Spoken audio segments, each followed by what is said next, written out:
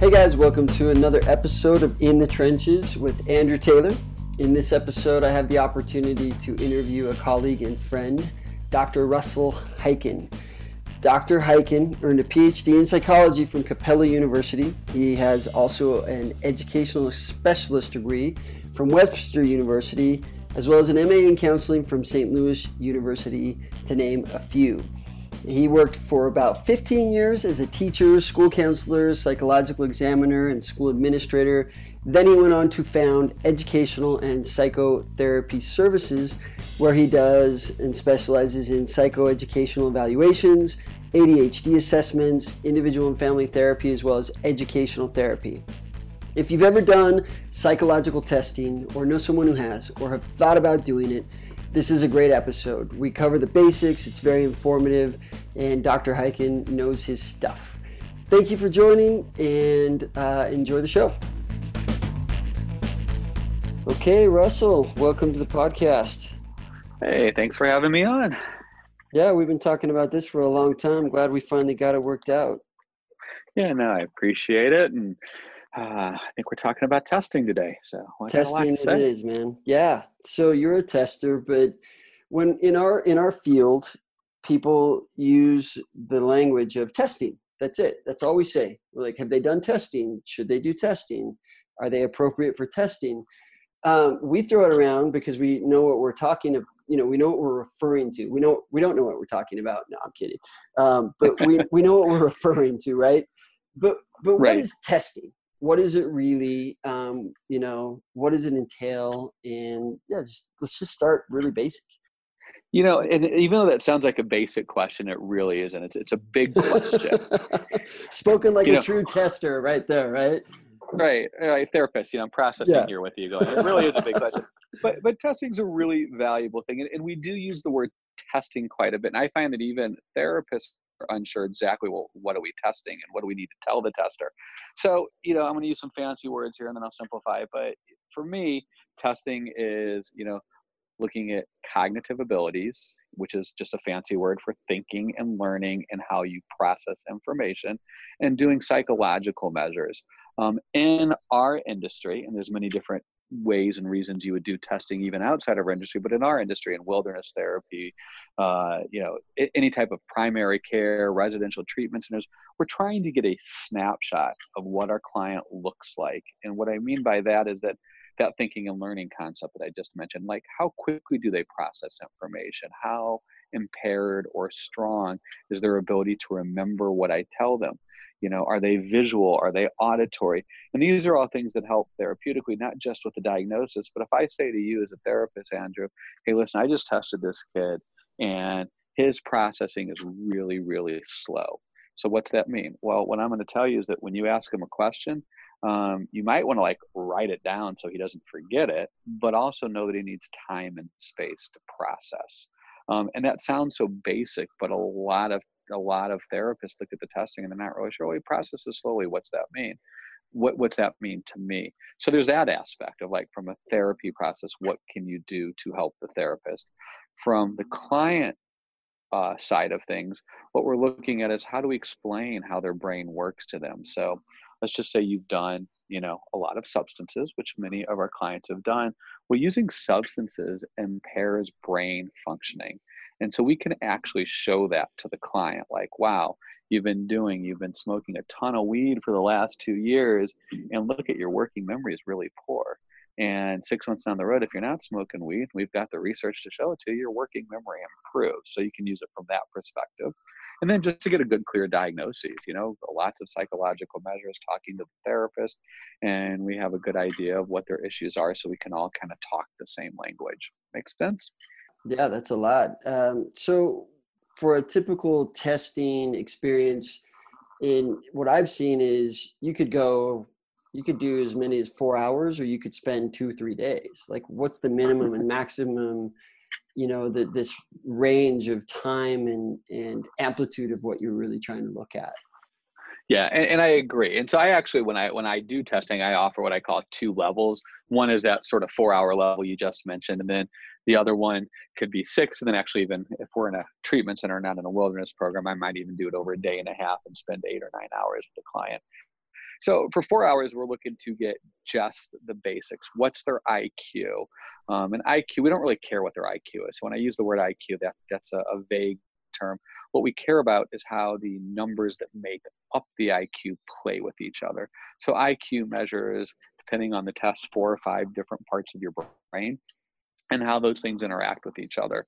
So we would do an IQ, we would do an academic measure in that 4-hour testing. And we want to do academics because, well, how has this affected your learning and what do you know academically?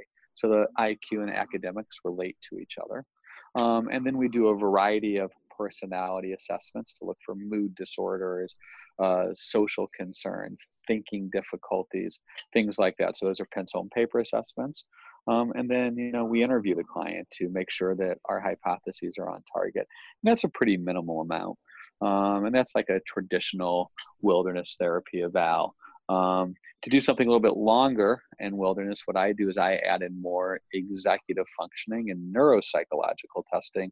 So we start with that IQ and go, wow, you know what, they really struggled with working memory. So let's tweak that out a little bit further and do maybe another test in that area. Or we look at executive functioning, which is the ability to simultaneously process simple information, do 2 things at once, basically, or maybe I'm seeing something in academics and I want to test that a little bit further. So when families are willing to engage me to do more testing, I start to pick and choose stuff versus just sort of doing that standard battery.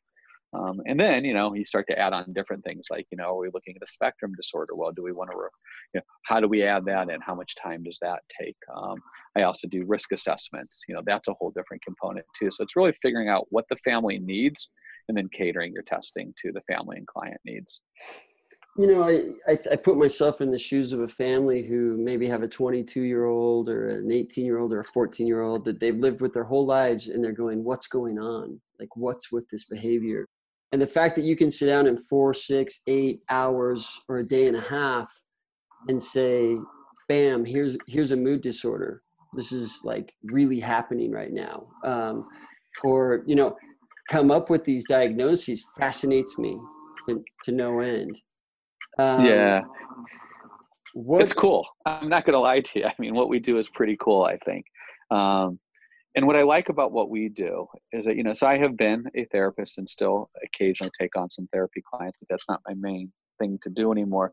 I could spend 8-10 sessions with you as a therapist and we can have some insights, but can I give you concrete data that supports that insight? And so I really like that data because once we have the data, we can work on changing it. Yeah. So can I ask, for example, in borderline or bipolar or, schizophrenia or anything like that, what kinds of questions are you asking or what kinds of methods are you using to determine that? Can I ask? Or is that kind of part of the, It's a secret, man. Is it right? I mean, it's a silly question. I'm stopping myself before even asking it, but it feels kind of like this like magic, sort of secret thing where you walk out and you're like, got it, nailed it. Can't tell you how we got there, but not that anybody has told me they can't tell me. I've just never asked. Right. I wish it were a secret because then I could really monetize that. Right. So, but, no, it's for me, and I think it's the same for all touches. The first thing is just about spending time with the client. If somebody is, thought disordered, and you start talking to them, and this was one of my more favorite examples. And I had a client that told me that he could communicate with birds. And I'm like, okay, well, that sounds a little odd. So tell me about that. Like, do you talk? He's like, no, I can't talk to birds, but I can communicate with them. They know what I'm thinking and I know what they're thinking. And, when I see a bird, I kind of have a sense of what's going on with the bird. Okay, well, that doesn't come out when you say hello to somebody. That comes out after you've spent some time with somebody and they feel really comfortable, because even that client knew when he told me that it was going to be a little odd. And so for him to actually feel, so there's that piece of it where it's just sort of establishing the rapport and working with the client. Going back to cognitive testing, which is the thinking and learning piece, it's my absolute favorite thing to do. There are patterns, and the patterns aren't always the same. You see areas of the brain that are stronger than others in individuals that present in certain ways.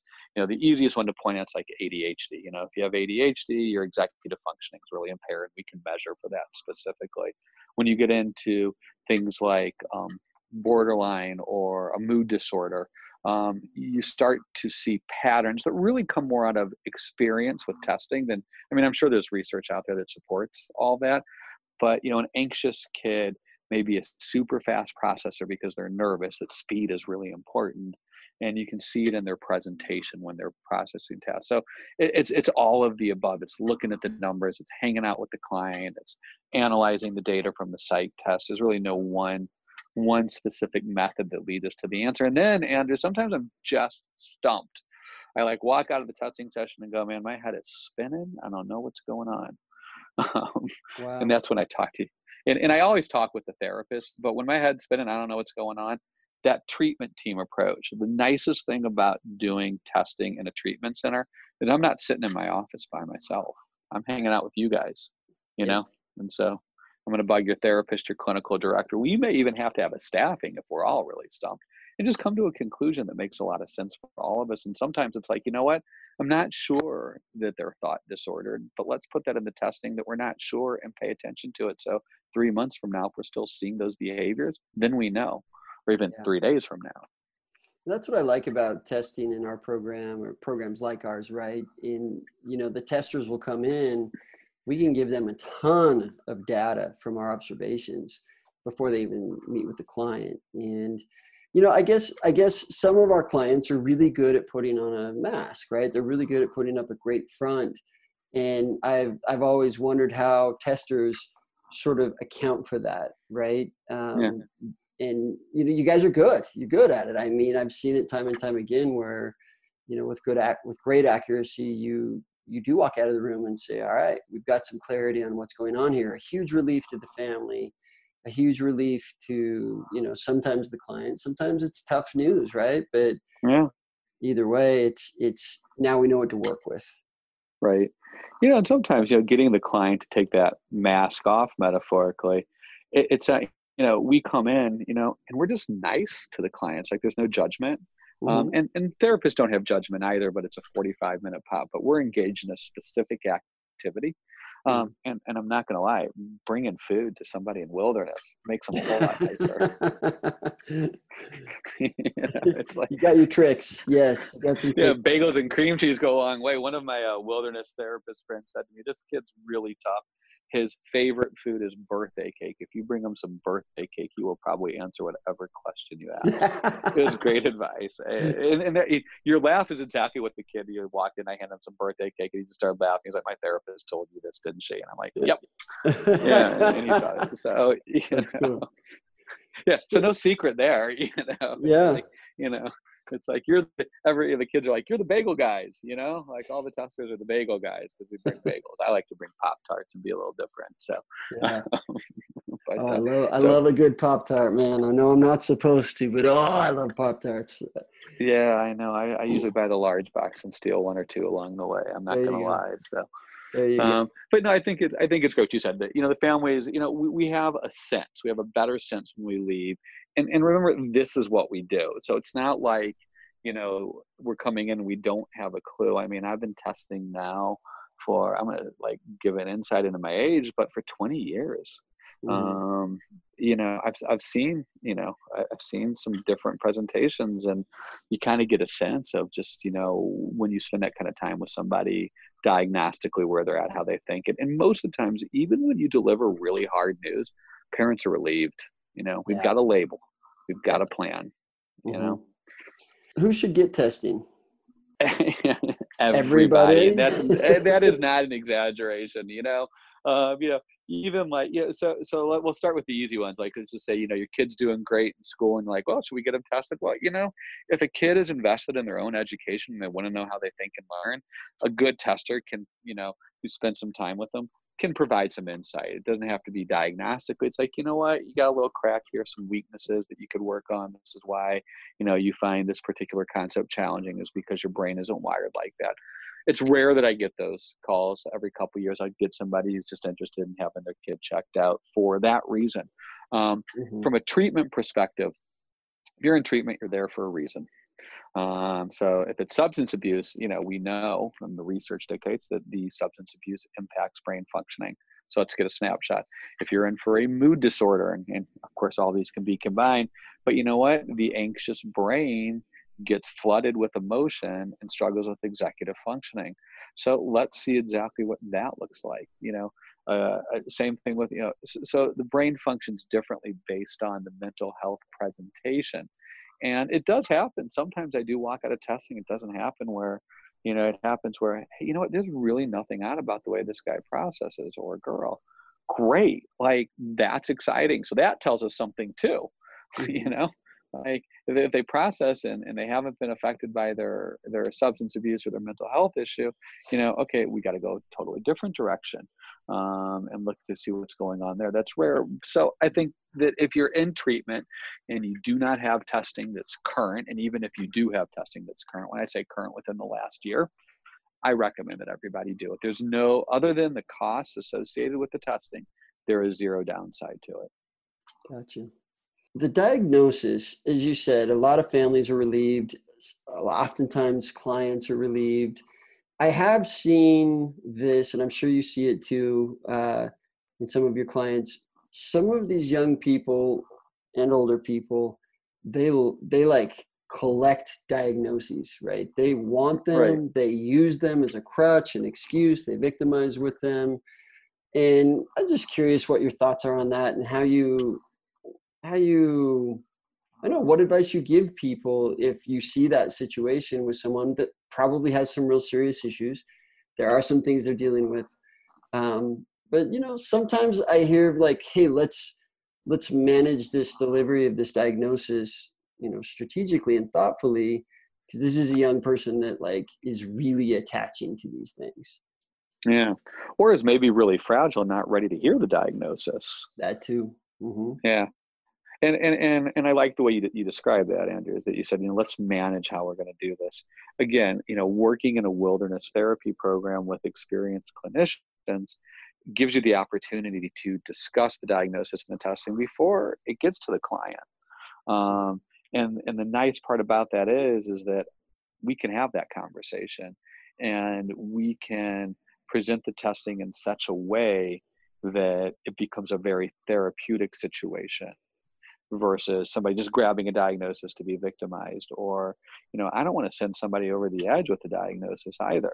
If they're not ready to hear it, then we don't need to tell it to them. My favorite example, because this does happen quite a bit, is somebody who maybe, is an emerging borderline personality disorder.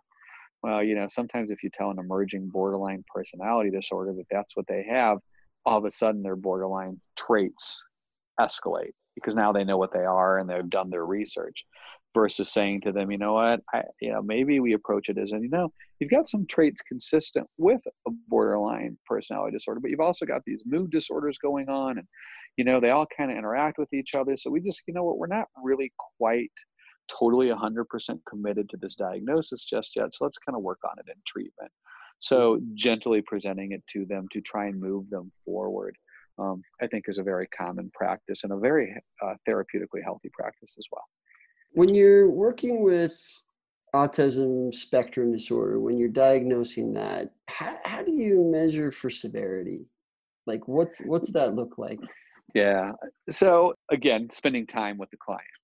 It's always the best way to kind of get a sense, but there are specific assessments and measures that sort through autism specific behavior. So within our traditional personality batteries that we do, like the MMPI and the Millen, you can start to get a sense if somebody's got some social challenges.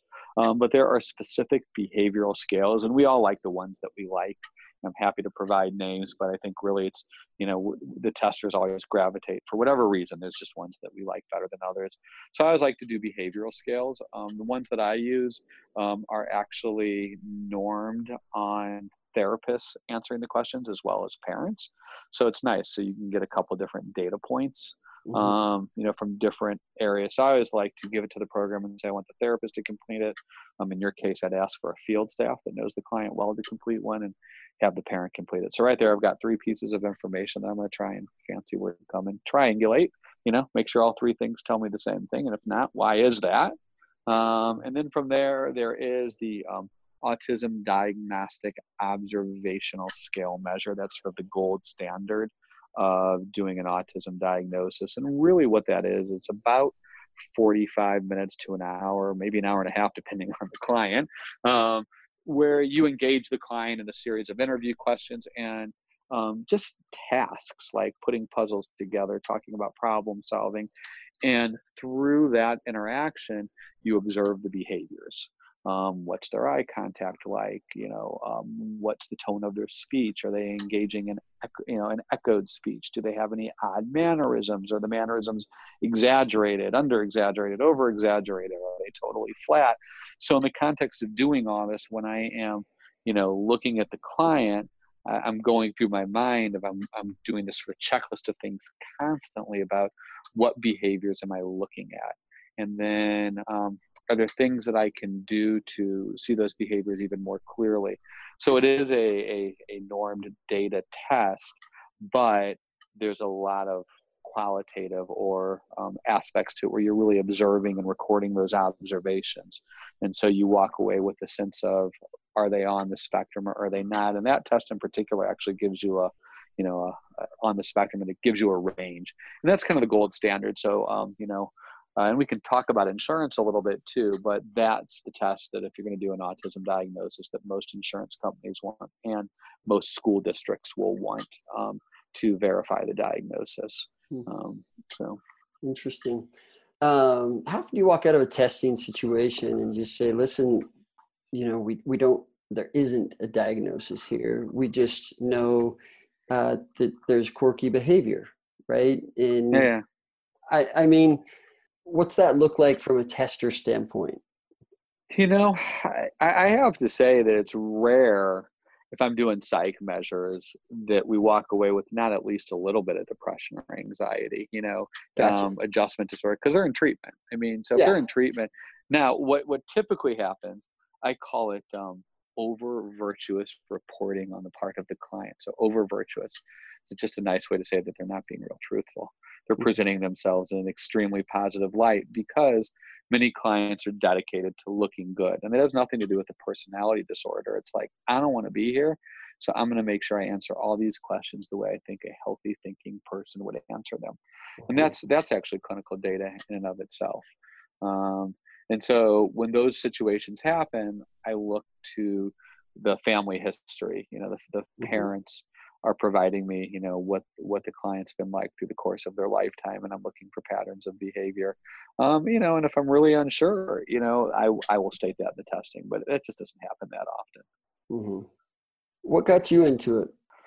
So I, at one point in my career, worked in academics. So I started out as an English teacher, became a school counselor, and then became a school administrator. And as part of the school administrator, the school counselor, got my master's in counseling. As part of the school administrator track, you have to declare a minor. And so I declared my minor in testing because I was fascinated with testing. Why would I look at testing from 5 different testers and the reports were so different? Like, why did this one do this and why did this one do that? So I thought that was really interesting. But then in our world, whether it's education or mental health, to get numbers, to get hard data that describe the emotions of an individual, we work in something that's just so, we're dealing with, affect, we're dealing with moods. But to get data, I just found really intriguing and somewhat comforting in our world of emotions within which we work, that there's data out there that can support our conclusions. So when I was getting my principal certification, instead of minoring in whatever else it was they offered, I don't even remember at the time, I decided to minor in testing. And that kind of led me into doing testing in the school districts. And from there, I went into private practice and got a PhD. And here we are today talking. I went into private practice 14 years ago and haven't looked back since. Yeah, that's cool. That's cool. I think it's fascinating to no end. And in another life, I think I'd like to be a tester as well, because it's people, it's connecting with them on a very real level and in a very vulnerable way, right? And you can provide a lot of information that can be really helpful oftentimes. So. Yeah. And the longer you do it, you start to really understand the nuances. So when I travel, if I were to come down to, Costa Rica and work at your program. I carry a big bag of testing, as much as the airlines will let me carry on, because it's not going underneath the plane, because if they lose it, I'm out of work. Right. And I always say, if somebody books me for a longer period of testing, not that sort of wilderness traditional testing, about 70% of my tests each client gets. Like, they're pretty much the same. But it's that 20 to 30% where I'm starting to pick stuff out, because I'm in the moment. I'm going, you know what? Something's odd with the processing. Let me chase that down with this test. Or, you know what? Something came out in the intake that I wasn't aware of, so I send down my standard battery of 5 or so psychological assessments. But, I'm talking to the parents. I'm like, oh, just because they're a male doesn't mean they may not have an eating disorder based on the history that I'm getting, so maybe I need to add in an eating disorders inventory. So I like having a little bit of variation. And that's kind of the other sort of piece of testing that I think gets sometimes lost, is that, while there is some consistency from tester to tester, there's also some variations that testers, not just myself, will pull out to try and really personalize it. How can people find you? Well, they can just talk to you. So certainly just Google Russell Heiken online. I'm going to come up all over the place. My website is www.ed-psy, so ed-psy, .com. So you can find me that way.